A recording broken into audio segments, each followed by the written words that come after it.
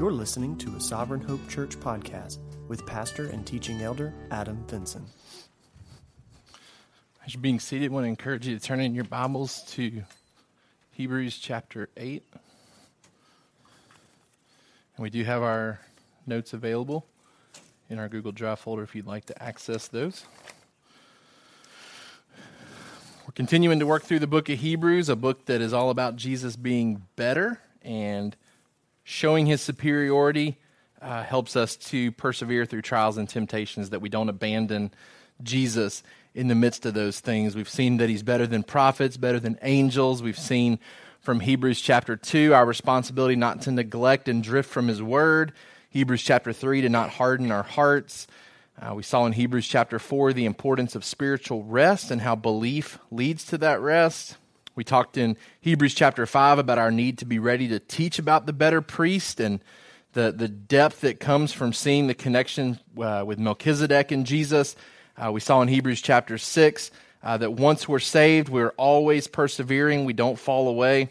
Hebrews chapter 7 last week, we saw specifically that deeper teaching on Jesus and the better priesthood, and how he's connected to Melchizedek and how that priestly order is better than the Levitical order as well. And we talked about how God doesn't change his mind about saving us, that he keeps interceding for us through Christ, and that ultimately Jesus can save to the uttermost. And so we tried to connect some deep truths last week with that story of Melchizedek, who is an obscure figure in the Old Testament. It's one that we don't typically think about. In fact, I had the privilege this week. I had like a 45-minute notice that I was going to have to do chapel this week because our other speaker couldn't show up. And so I was kind of scrambling around about what I was going to teach on, and ultimately just decided to go to the story of Melchizedek from Genesis and teach our kids that story, because it's one of those stories that you just don't hear about. In fact, when I surveyed our kids, there were very little hands raised about who had ever even heard the story. And it's such an important story for us to understand Jesus and his priesthood and why he's a better priest. And so we see that in Hebrews chapter 7. Last week, I told you from an application standpoint to really be praying for that one person that you consider to be unsavable, because we saw how Jesus can save to the uttermost. And so there's people that sometimes we dismiss thinking, man, I just don't know if God's ever going to save that person. For us to really be intentional about praying for that individual, believing that Jesus does save to the uttermost. And then I challenged you as well to work through those application points that we've been going over in relationship to Hebrews, the idea of us sharing kind of an updated understanding with our accountability group of things that we're struggling with, assessing our time in the Word and whether or not that needs to be adjusted at all, evaluating those topics that we've gone over, those basic principles of the oracles of God that we said that we want to be faithful to know in such a way that we could teach others, and then even being prepared to kind of think through goals that we want to set spiritually for next year. And that's something that our accountability group did this past week. We were talking about just updated struggles for us, and so we kind of went around and shared some things that we had shared in the past, kind of updated each other on whether those are still struggles or how they've changed maybe, and then we talked about our time in the Word and what that's looked like. So I would encourage you to do that with your accountability group as well. All right, so that brings us to Hebrews chapter 8. The author brings into the discussion the better covenant that we see in the New Testament. And so we'll read Hebrews chapter 8, starting in verse 1, says, "Now the point in what we are saying is this: we have such a high priest, one who is seated at the right hand of the throne of the majesty in heaven, a minister in the holy places in the true tent that the Lord set up, not man. For every high priest is appointed to offer gifts and sacrifices. Thus it is necessary for this priest also to have something to offer. Now, if he were on earth, he would not be a priest at all, since there are priests who offer gifts according to the law. They serve a copy and shadow of the heavenly things. For when Moses was about to erect the tent, he was instructed by God, saying, 'See that you make everything according to the pattern that was shown you on the mountain.' But as it is, Christ has obtained a ministry that is much more excellent than the old, as the covenant he mediates is better, since it is enacted on better promises. For if that first covenant had been faultless, there would have been no occasion to look for a second. For he finds fault with them when he says, 'Behold, the days are coming, declares the Lord, when I will establish a new covenant with the house of Israel and with the house of Judah, not like the covenant that I made with their fathers on the day when I took them by the hand to bring them out of the land of Egypt. For they did not continue in my covenant, and so I showed no concern for them, declares the Lord. For this is the covenant that I will make with the house of Israel. After those days, declares the Lord, I will put my laws into their minds and write them on their hearts, and I will be their God. and they shall be my people, and they shall not teach each one his neighbor and each one his brother, saying, Know the Lord. For they shall all know me, and from the least of them to the greatest, for I will be merciful towards their iniquities, and I will remember their sins no more. In speaking of a new covenant, he makes the first one obsolete, and what is becoming obsolete and growing old is ready to vanish away. Our summary sentence for today: Jesus ushers in the new covenant, which is built on promises of obedient living, intimate fellowship, and eternal forgiveness, rendering the old covenant obsolete as a mere shadow of the better things to come. Jesus ushers in the new covenant. We're told that the new covenant is built on better promises, and we're told specifically what some of those promises are that are better: obedient living, intimate fellowship, eternal forgiveness, rendering the old covenant obsolete as a mere shadow of the better things to come. For our kids, everything in the Old Testament points to better things in the New Testament. So we get this idea of shadowy figures in the Old Testament here in chapter 8, where God instituted things that were meant to point us to a greater reality in the New Testament. And so when Jesus shows up, we start to realize some of those better things in the New Testament, things that in the Old Testament were simply meant to prepare us for things coming in the New Testament. And so over the next couple of weeks, today we're seeing the better covenant discussed in chapter 8. In chapter 9, we see a better sanctuary. And in chapter 10, we're going to see the better sacrifice that comes through the work of Jesus. Now, what's helpful here in chapter 8 is that the author tells us what the main point has been for his recent discussion in the book of Hebrews. He says, the point in what we are saying is this: we have such a high priest. All right, so he cues us into what the whole purpose of him bringing this type of stuff up is. He wants us to understand the type of high priest that we have. All right, so the main point: we have such a high priest. And that takes us back to chapter 7, where we just were last week. It says, this makes Jesus the guarantor of a better covenant. The former priests were many in number because they were prevented by death from continuing in office, but he holds his priesthood permanently because he continues forever. Consequently, he is able to save to the uttermost those who draw near to God through him, since he always lives to make intercession for them. For it was indeed fitting that we should have such a high priest, a holy one, an innocent one, unstained, separated from sinners, exalted above the heavens. He has no need, like those high priests, to offer sacrifices daily, first for his own sins, then for those of the people. He did this once for all when he offered up himself. All right, and so we see the type of high priest that we have. And the author says, my main point in talking about all of this is for you to see the type of high priest that we possess as believers. All right, this passage quoted here in the middle of the chapter, it's the longest quoted Old Testament passage in the New Testament. And it comes from Jeremiah chapter 31. All right, and so he quotes from the Old Testament this prediction, this prophecy of the new covenant to come. So what that lets us know is that just like the Jews should have anticipated a better priest to come, they should have been anticipating a better covenant as well. This really wasn't meant to be new information, right?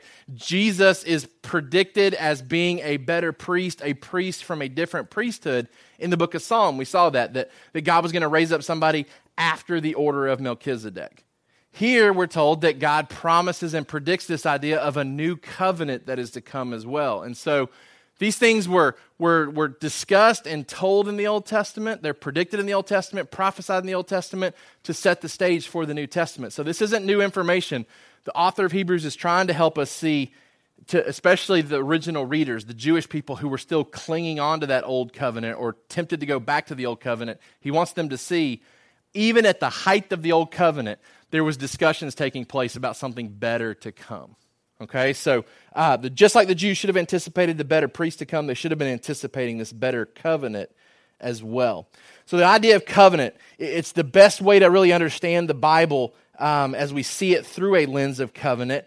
And we discussed, it's been a little over 5 years now, the idea of dispensational theology, covenant theology, and new covenant theology. And we worked through all the covenants in Scripture. We talked about the covenant of works, the covenant of grace. We talked about covenants made with Adam and Noah and Abraham and Moses and David. I went back and kind of looked through some of those notes, pulled just a little bit of information from that because it's a lot of weighty stuff. And we did a 7-week series on covenant theology, and I would encourage you to go back and listen to those or at least read back through your notes because there's a lot of helpful information there that ties into what we're talking about here in the book of Hebrews. For the sake of time and for the sake of what we're doing, going chapter by chapter, we're not going to go back and rehash that information because thankfully we have podcasts in place and we have notes in place where that can be done by you on your own time. So I would encourage you, especially if you weren't here at our church during that time period, to potentially go back and set aside some time to listen to that because in that 7-week discussion, we talked about all the covenants, what those covenants meant, what the purpose of them were. We talked about how the Holy Spirit functioned in the Old Testament versus the New Testament. We talked about how there was some similarities, that the Holy Spirit was certainly indwelling believers and certainly working to bring them to salvation, but there's certainly a difference in the New Testament as well, that the Holy Spirit comes on in a new, in a fresh, in a more intentional way in the New Testament. And we talked about the differences and similarities. So there was a lot of teaching on the Holy Spirit in the Old Testament, Holy Spirit in the New Testament, that he wasn't completely absent in the Old Testament, that he was certainly working and moving in the Old Testament as well as in the New Testament, but in a different way. We talked about the signs of the covenant. We talked about what the purpose of circumcision was. We talked about baptism in the New Testament. We talked about why we believe here at this church that you circumcise babies in the Old Testament and you baptize believers in the New Testament. We walked through scriptural reasons for seeing that. And so a lot of discussion about covenant and how we view the Bible through covenant. So I would encourage you, if you have time in your schedules, to potentially go back and reference some of that material because it may be very helpful for you further understanding some of the things that we talk about here in the book of Hebrews. What we find here in Hebrews chapter 8, the author is revealing to us that the old covenant has some faults to it. It says in verse 7, if the first covenant had been faultless, there would have been no occasion to look for a second. But the fact is that God prophesied a second or a better covenant to come. And so old covenant is revealed to be faulty. It was never designed to last, because it couldn't provide a priest that could offer that ultimate sacrifice. So the whole idea of the priest living and dying, more and more priests, the idea of sacrifices constantly having to be offered, it created a mindset in the Jewish people that this can't be all that there is. Like this cycle never ends. And so that was part of the purpose of the Old Covenant, was to create an understanding of Jesus coming on the scene and being better than those things. So it's real to be faulty. What we see here ultimately is that there is a better priest with a better ministry, and he comes to install a better covenant that has better promises. And then at the end of chapter 8, the old covenant is told to us that it's becoming obsolete. It says, in speaking of a new covenant, he makes the first one obsolete. What is becoming obsolete and growing old is ready to vanish away. The old covenant would become fully obsolete in AD 70 with the destruction of the Jewish temple. We talked about this heavily in the book of Revelation in our studies, right? That the AD 70 mark is when the temple is completely destroyed and it's never been rebuilt. And so it therefore ended the sacrificial system. For the Jewish people, they believe that it's on pause. For the believing Christian, we believe that it's vanished away, that it's been done with, that we don't need that system any longer, that it served its purpose, but it's now obsolete. It's now vanishing away, instituting the new covenant. And that new covenant will be fully realized in the very end, in Revelation 21:3. Part of the language there about the new covenant is reiterated in Revelation 21. It says, I heard a loud voice from the throne saying, behold, the dwelling place of God is with man. He will dwell with them, and they will be his people. And God himself will be with them as their God. Man, this is the culmination of the priestly order of Jesus and what he comes to do. He comes to mediate the relationship between God and man. He comes to bring the environment of God to man. And that's what we see here in the book of Revelation, when that will be fully realized. So we're in the new covenant, but we don't see all the promises fulfilled yet. We're still waiting for that day when all of this comes together. And that's highlighted for us there at the end of Revelation. Okay? Let's talk briefly about what was lacking in the old covenant. If it has flaws, if it's not faultless, what were some things that were lacking in the old covenant? Okay? Give you a short list here. First, a clear, full knowledge of Jesus Christ was lacking in the Old Covenant. In 2 Corinthians chapter 3, verse 14, since we have such a hope, we are very bold, not like Moses, who would put a veil over his face so that the Israelites might not gaze at the outcome of what was being brought to an end. But their minds were hardened, for to this day, when they read the Old Covenant, that same veil remains unlifted, because only through Christ is it taken away. Yes, to this day, whenever Moses is read, a veil lies over their hearts. But when one turns to the Lord, the veil is removed. Now the Lord is the Spirit, and where the Spirit of the Lord is, there is freedom. And we all, with unveiled face, beholding the glory of the Lord, are being transformed into the same image from one degree of glory to another, for this comes from the Lord, who is the Spirit. All right, so there was a lack of clear understanding about Jesus and the Messiah in the Old Covenant, and that comes in the New Covenant. Jesus lifts that veil. So we talked about the veil being ripped in the actual temple, giving us full access to God. But there's a spiritual veil that's kind of over the people's understanding, and that gets lifted in the New Covenant as well. There's even a passage in one of the Gospels where Jesus is talking about his death and his resurrection. And the Bible says that the disciples were very confused about this, and they had a lot of questions about it, but they were fearful to even ask some of those things. So their comprehension level of what happens in the New Testament was veiled. It was lacking clear understanding in the Old Covenant. All right? Second, a full giving of the Holy Spirit. Told you that in our covenant discussion, we talked about what the Holy Spirit did in the Old Testament, what he didn't do in the Old Testament, and that certainly is rectified in the New Covenant, where the Holy Spirit comes in a full way to do his job. John chapter 16, verse 7. Nevertheless, I tell you the truth, it is to your advantage that I go away. For if I do not go away, the Helper will not come to you. But if I go, I will send him to you. And when he comes, he will convict the world concerning sin and righteousness and judgment. Concerning sin, because they do not believe in me. Concerning righteousness, because I go to the Father, and you will see me no longer. Concerning judgment, because the ruler of this world is judged. Okay, so Jesus talks about the advantage of the New Covenant, that the Holy Spirit comes in a new way or in a more full way. All right, a global blessing for all nations. Matthew 28, 18 through 20 is the Great Commission that we're to go and make disciples of all nations. We've talked also how there's kind of a veiling of the gospel in the Old Testament to the Gentiles. We talked about this in relationship to the book of Revelation, right? We talked about Satan being bound in such ways now where the gospel is going forth into areas that it had not previously gone. We also see in that covenant discussion how the Holy Spirit was working in the Old Testament, but in the New Testament it really starts to be done in such a way where believers are spilling over into other people. That the believing community becomes very globally focused in the New Covenant. Old Covenant, it's all about Israel, very inward focused, right? Not a whole lot of heart and compassion for the rest of the world, even though they were supposed to be a light.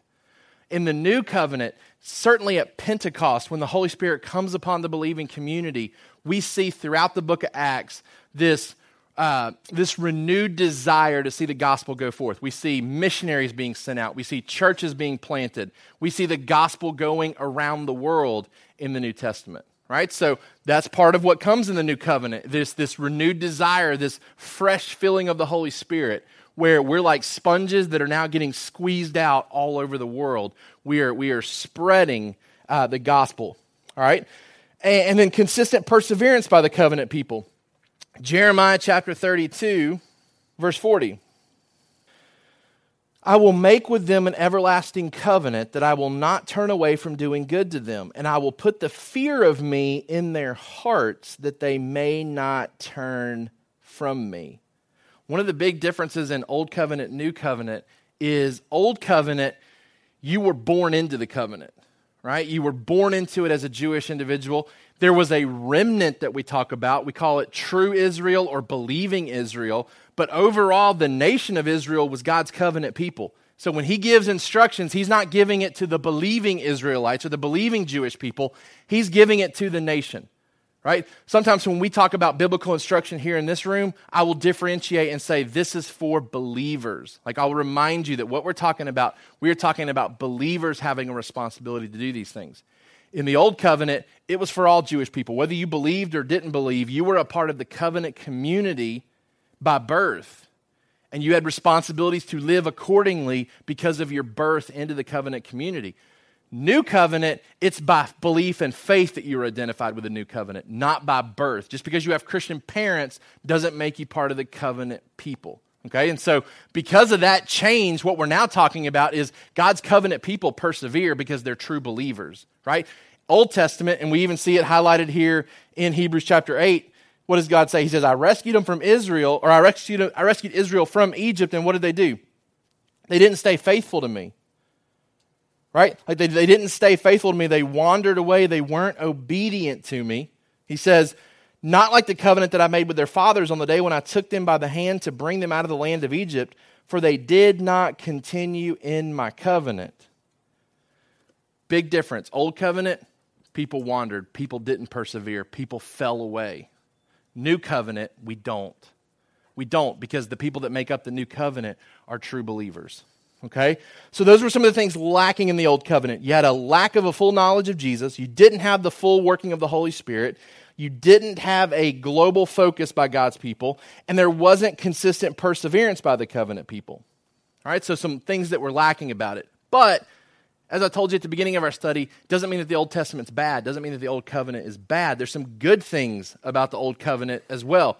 First of all, God shows a lot of grace in giving us the Old Covenant in that it increases our knowledge of sin to pave the way for Christ into our hearts. God uses the Old Covenant to kind of set the stage for our need to understand Jesus. In Romans chapter 3, verse 20, for by works of the law, no human being will be justified in his sight, since through the law comes knowledge of sin. Romans chapter 4, verse 15. For the law brings wrath, but where there is no law, there is no transgression. Okay, so the law brings about conviction. It brings about an awareness of our sin. And then in Galatians chapter 3, verse 19. Why then the law? It was added because of transgressions until the offspring should come to whom the promise had been made, and it was put in place through angels by an intermediary. Now an intermediary implies more than one, but God is one. Is the law then contrary to the promises of God? Certainly not. For if a law had been given that could give life, then righteousness would indeed be by the law. But the Scripture imprisoned everything under sin, so that the promise by faith in Jesus Christ might be given to those who believe. Okay, so Old Covenant, man, it's preparatory. It's a shadow. It helps us to understand what was to come in the future. It reveals to us our sin. The Jewish people were very aware of their sin because of the constant sacrifices being offered. Okay, so it serves as a tutor. It helps us to understand our need for salvation. And then God shows a ton of grace in the Old Covenant too, in that He keeps the righteous requirements of the law for us when we could not. All right, so Jesus, or God doesn't initiate this covenant that we can't keep and then doesn't make any type of provision for us in it. He does institute a covenant that we can't keep. They can't be fully obedient to it, but God makes a way of escape. He makes provision in the midst of our failures. Romans chapter 8, verses 1 through 4, talks about Jesus coming to fulfill the righteous requirements of the law for us. Okay, so Old Covenant was lacking some things. Old Covenant was still good for some things. Okay, and then the last question that I want us to discuss before we jump into the specific text is, how did salvation, if at all, change from the Old Testament to the New Testament? Because that's one point that sometimes people get hung up on and get confused about when they think about how things used to be and how things are today.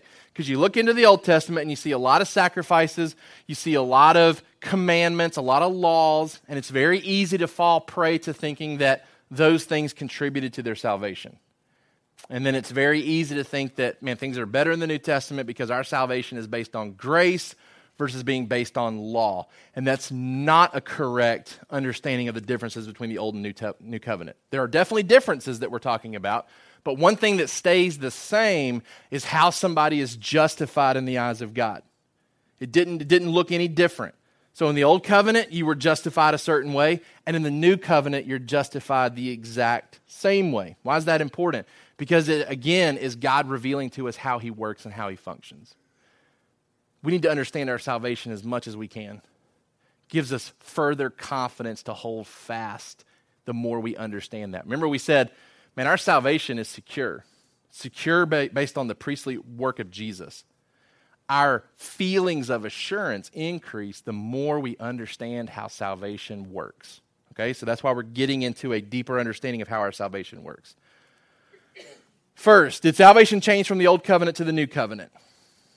One, salvation has never been based on works. For our kids, salvation never comes from good works. In Romans chapter 4, Paul helps us to see this by reaching back into the Old Testament and picking out a prominent figure to show us how his salvation works. What then shall we say, verse 1, was gained by Abraham, our forefather, according to the flesh? For if Abraham was justified by works, he has something to boast about, but not before God. For what does the Scripture say? Abraham believed God, and it was counted to him as righteousness. All right, so we see salvation for Abraham, not based on good works, strictly based on his faith. And then in Galatians chapter 3, Paul picks up that argument again to a different church. And in Galatians chapter 3, verse 15 says, to give a human example, brothers, even with a man-made covenant, no one annuls it or adds to it once it has been ratified. Now the promises were made to Abraham and to his offspring. It does not say into offsprings, referring to many, but referring to one, and to your offspring, who is Christ. This is what I mean. The law, which came 430 years afterward, does not annul a covenant previously ratified by God so as to make the promise void.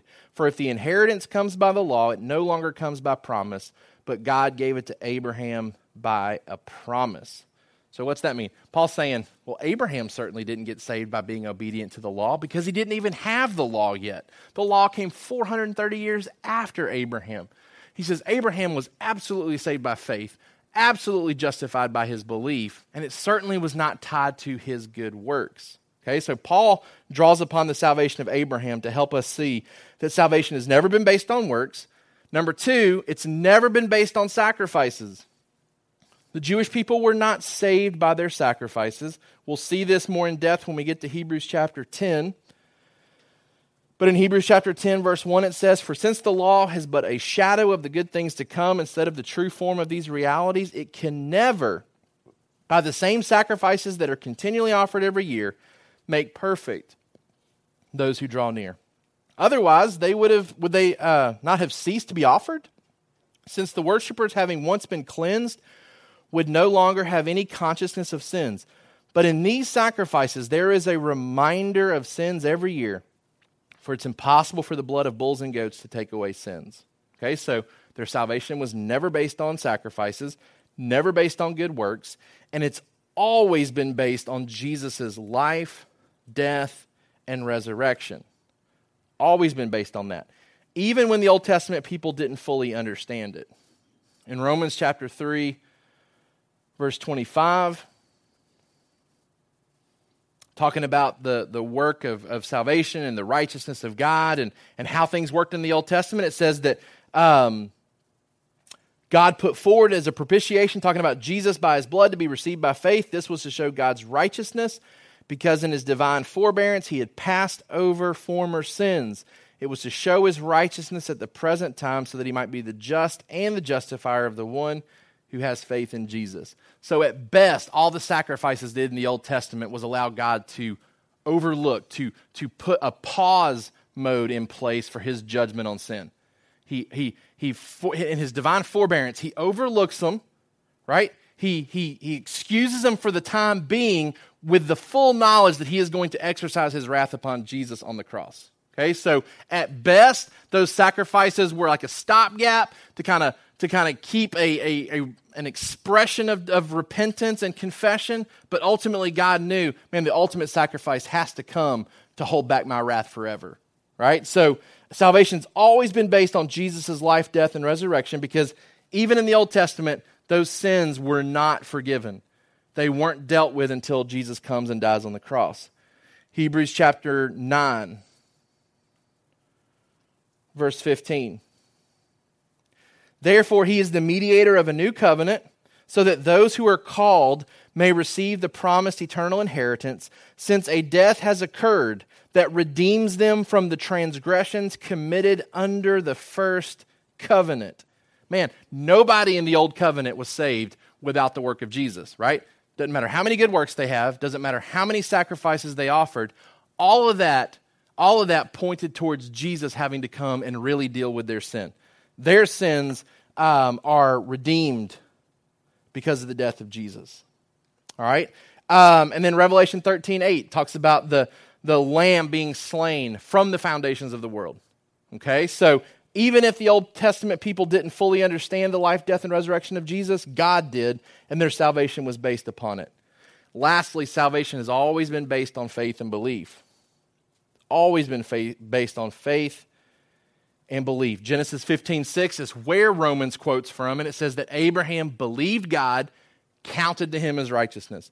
Hebrews 11:6 says it's impossible to please God without faith. So, summarize that. What does that mean? It means that salvation's always been based on our belief in what God says. The difference between the two covenants is that we have far more that God has said for us to believe in.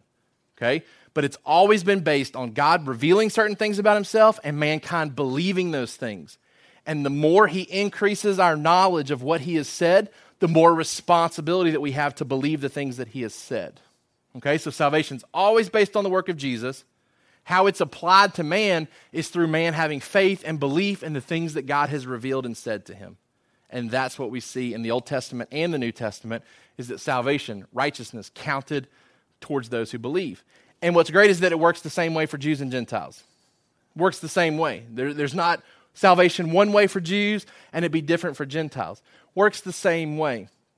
Abraham is kind of that key figure for how it works for the Jewish people. He's the guy that is referenced by Paul in the New Testament, salvation by faith. Can anybody think of somebody who is referenced in the New Testament who comes from the Old Testament, who is a Gentile, and their salvation is described in a similar way? Rahab. So in the book of James, Rahab is highlighted, and she's like the worst Gentile you can get kind of thing. So he gets the greatest Jew who could have maybe boasted about good works and says, nope, Abraham based on faith. Then he digs back into the Old Testament and says, let's pull out the worst Gentile, the prostitute, the one who lived in Jericho, who was the first big name place that was going to fall when God gave the promised land away to the Israelites. He says, she was saved by faith too. Not by works, but by faith. And then he talks about how both of them, through faith, really began to show work. Right? Their good works come after their salvation. And it works the same way for Jews and Gentiles there too. Both are saved by faith, and once both express faith, they start to work out their faith. Okay, so salvation's the same in the Old Covenant and the New Covenant, never based on good works, never based on sacrifices, always based on the work of Jesus, always given out in response to our faith and belief. All right, let's talk about some foundational truths in Hebrews chapter 8 regarding the New Covenant. What are some things that we learn about the New Covenant from this chapter? First of all, its priest has the right to sit down due to completing the work. For our kids, he sits down, showing that his work is complete. It says, now the point in what we are saying is this: we have such a high priest, one who is seated at the right hand of the throne of the majesty in heaven, a minister in the holy places, in the true tent that the Lord set up, not man. In regards to the Levitical priests, they were never able to sit down because their work was never done. These guys were constantly having to offer sacrifices. They were constantly having to work in the temple. They were never permitted to sit down. What we see differently about Jesus is that he is sitting down. His work has been accomplished. And so we'll see that as we get deeper into Hebrews, how these Levitical priests were constantly up and moving around. Talks about them standing in the gap and having to offer these sacrifices. Great thing about Jesus is that he's sitting at the right hand of God. He's sitting at the right hand of God because his priestly ministry has been complete in regards to sacrifices. He offered the one sacrifice. It was sufficient to forgive us of our sins. Its priest has the right to sit down due to completing the work. Second thing about the new covenant, its priest performs ministry in a better location. For our kids, he serves in heaven. It says, if he were on earth, he would not be a priest at all, since there are priests who offer gifts according to the law. They serve a copy and shadow of the heavenly things. All right, so the author is reminding us that Jesus could not function as a priest in the old covenant in the Jewish system because he wasn't from the tribe of Levi. Think about it. Jesus never goes into the temple and assumes any authority in the temple as though he can bypass where the priests were allowed to go. You ever thought about that? Like Jesus had every right to walk into the Holy of Holies and could have easily demonstrated his deity by walking in, prancing around in the Holy of Holies and walking out and saying, I'm the only other person that's ever come in here besides the high priest, and lived to tell about it. But Jesus doesn't assume that type of authority.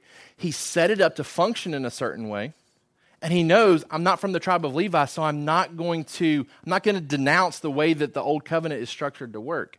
He never walks into the Holy of Holies and does what he could have rightfully done.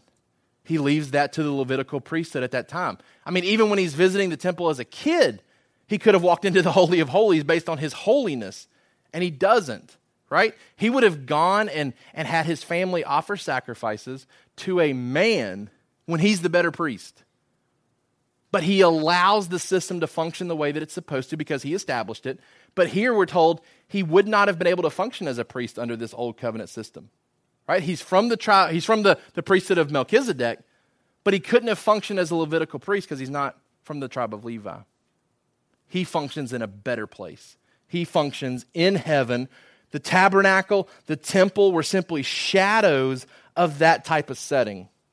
So he establishes himself, says, for when Moses was about to erect the tent, he was instructed by God, saying, see that you make everything according to the pattern that was shown on the mountain. But as it is, Christ has obtained a ministry that is much more excellent than is the old as the covenant he mediates is better, since it's enacted on better promises. So Jesus serves in a better place. His priestly function is taking place in heaven. All right, so the tabernacle, shadow of heavenly things. Man, if you jump back to Revelation, think about some of the things that we saw in some of those visions and how they were better representations of what we see in the Old Testament, right? Like we see a better temple in Revelation 11.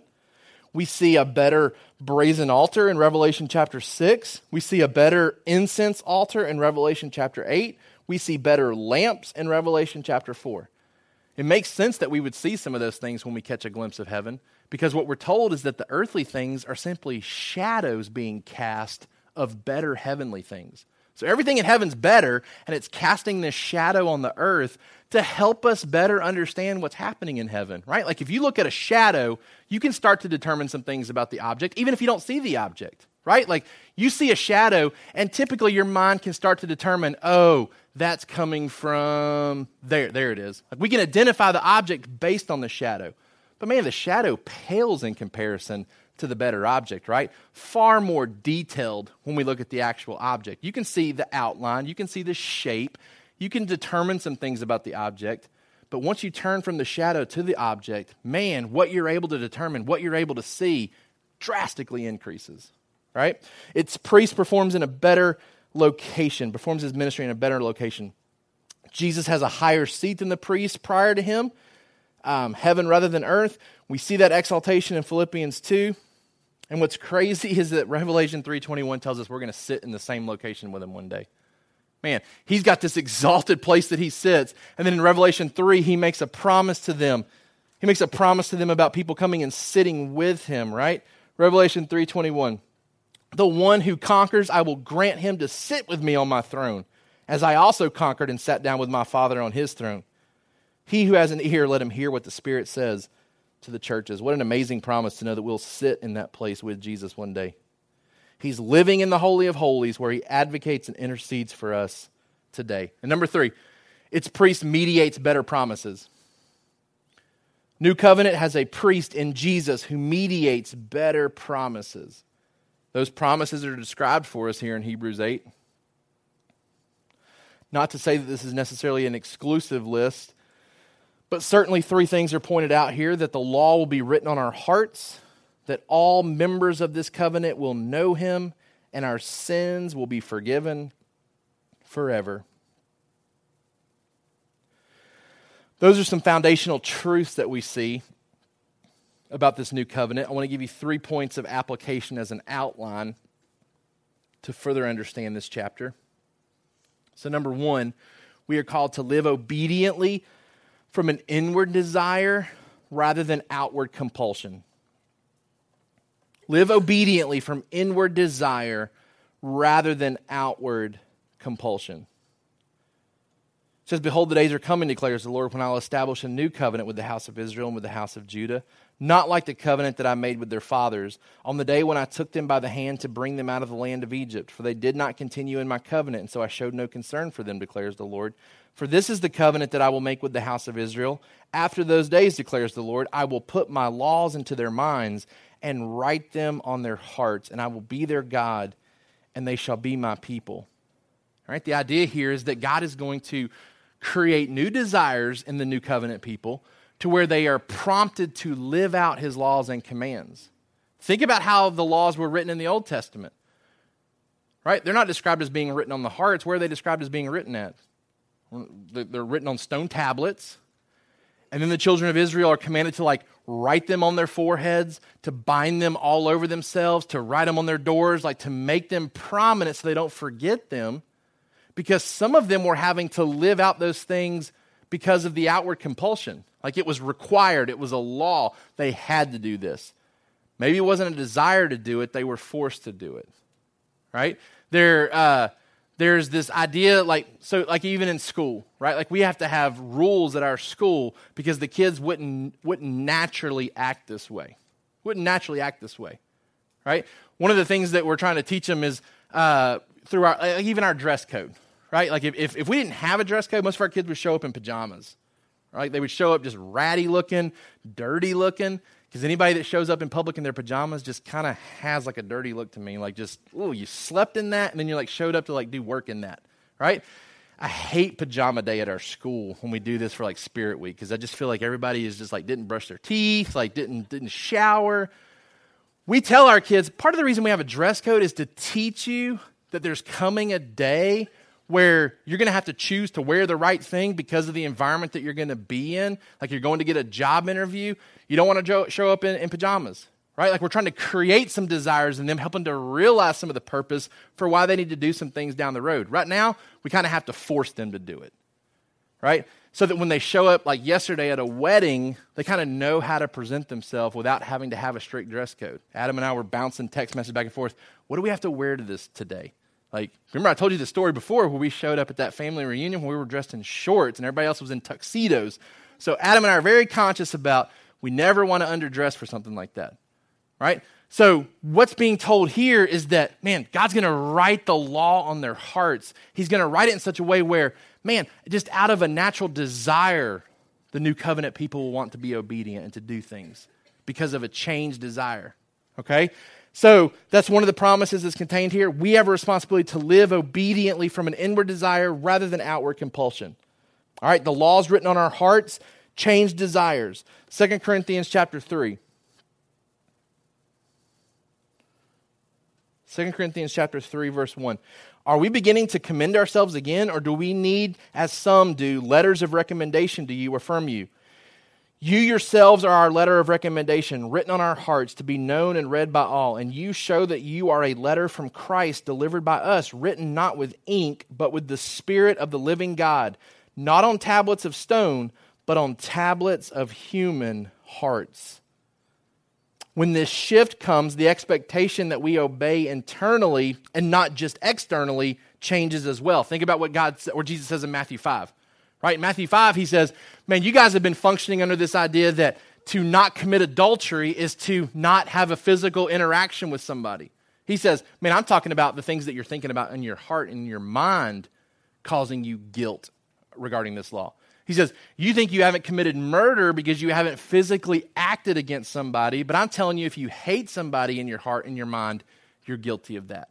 So as this shift starts to happen, the expectation increases too. Like, I'm writing laws on your hearts, and that's where I expect to see it obeyed.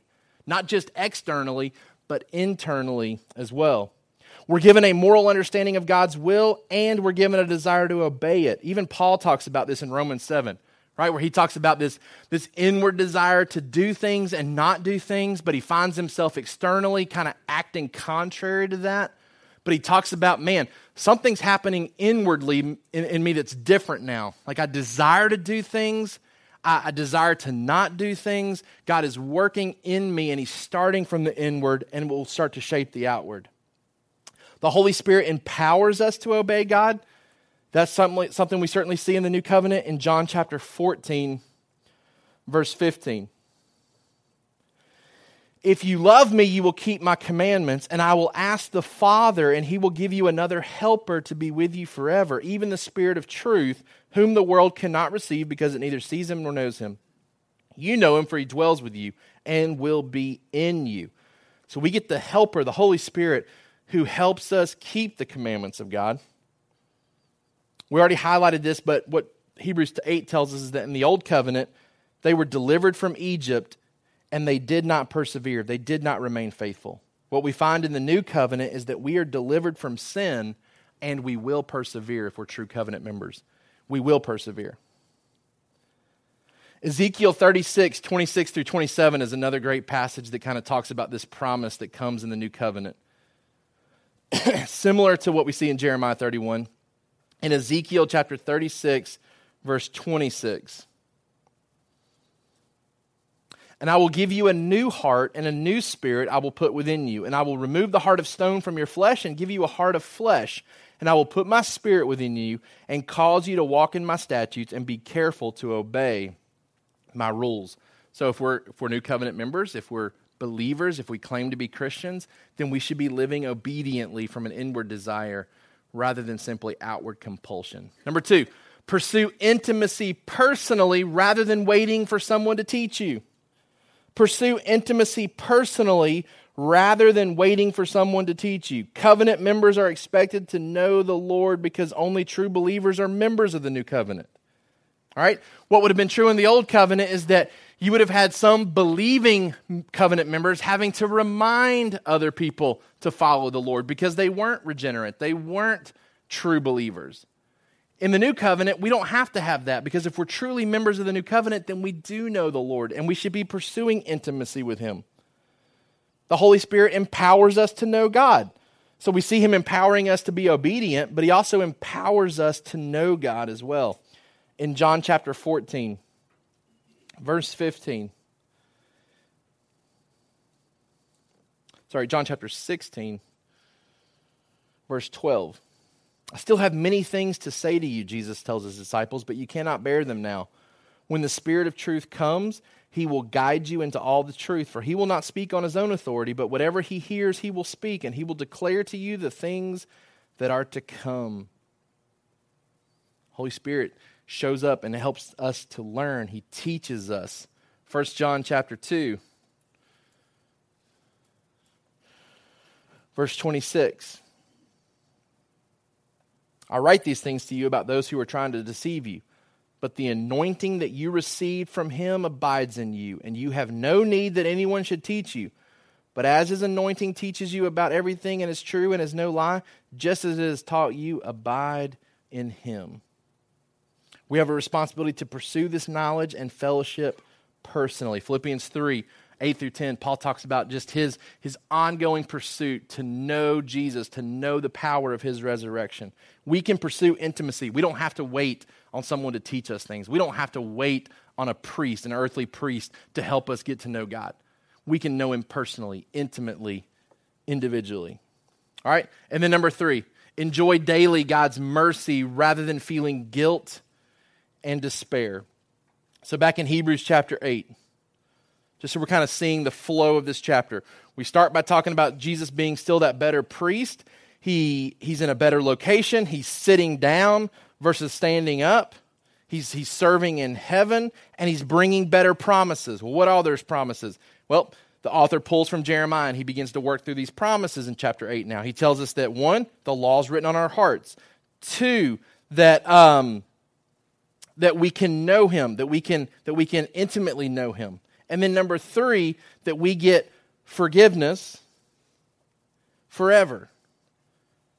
He says in verse 12, "For I will be merciful towards your iniquities, and I will remember their sins no more." We need to find encouragement in the reality that our sin has been dealt with and forgotten.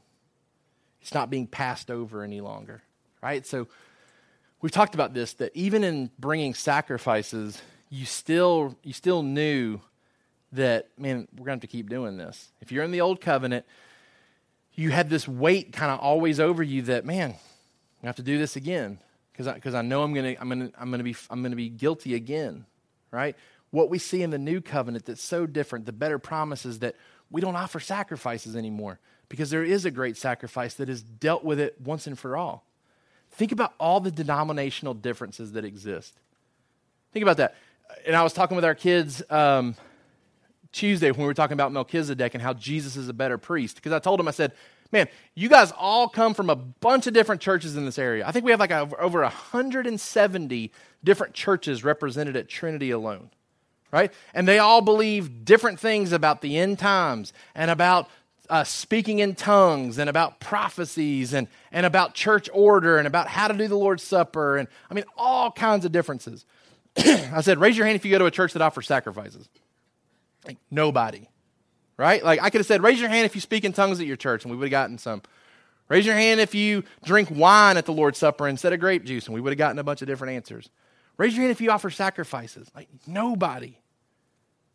Nobody. Even people who are strictly Jewish can't offer sacrifices.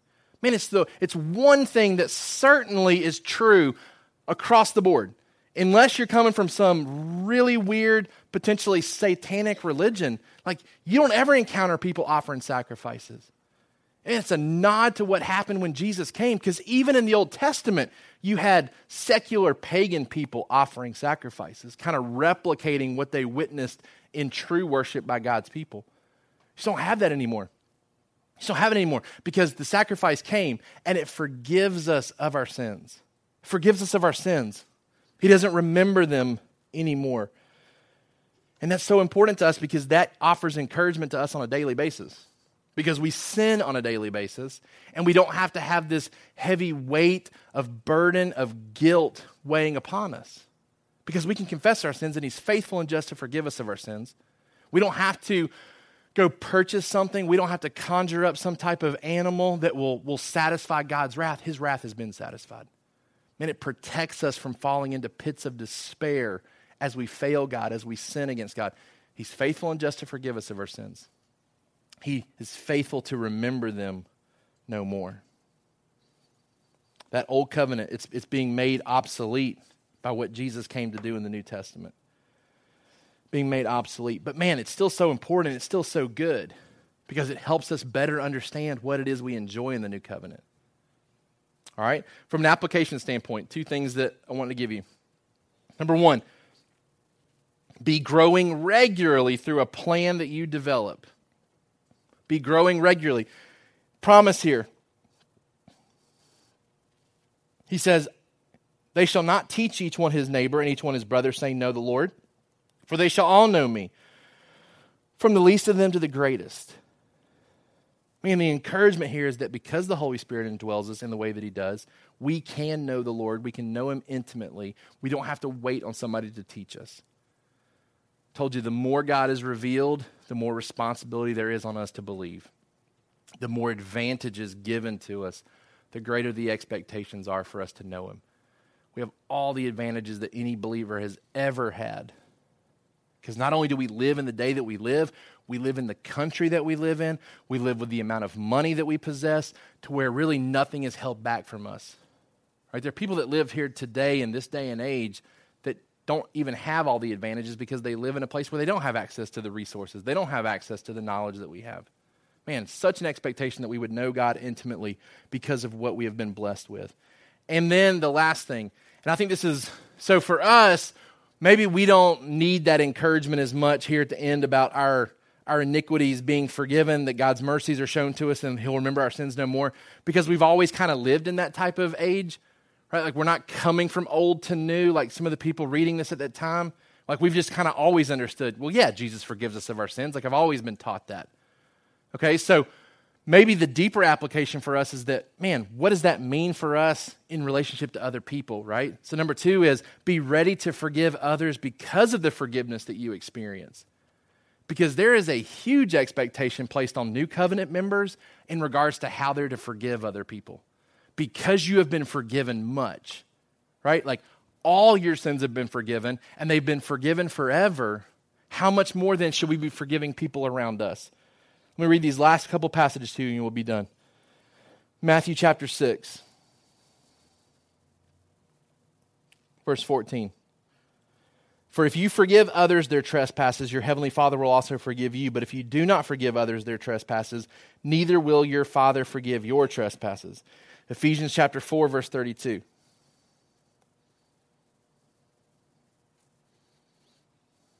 Be kind to one another, tenderhearted, forgiving one another as God in Christ forgave you. And then Colossians chapter 3, verse 12. Put on then as God's chosen ones, holy and beloved, compassionate hearts, kindness, humility, meekness, and patience, bearing with one another.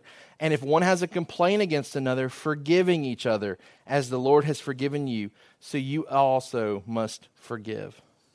Man, we have to be the most forgiving bunch of people that the world has ever seen. Like that's the expectation placed upon us. Why? Because we've been forgiven of so much. Jesus talks about the parable of the king who forgives the servant, and then the servant turns around and doesn't forgive. Because the implication is that, man, because you've been forgiven so much, how can you not forgive people of lesser offenses? So you may not need the reminder today that Jesus has forgiven you of all your sins. You may be operating under that already. The reminder that you may need today is that because he shows mercy, because he remembers your sins no more, how much more should we be interacting with other people that way too? I mean, think about that. As we get ready to leave today and as we venture back into our different jobs and different family situations, we encounter people who offend us, who hurt us. And it's so tempting to hold grudges and to seek revenge. And everything in the New Testament tells us contrary to that, right?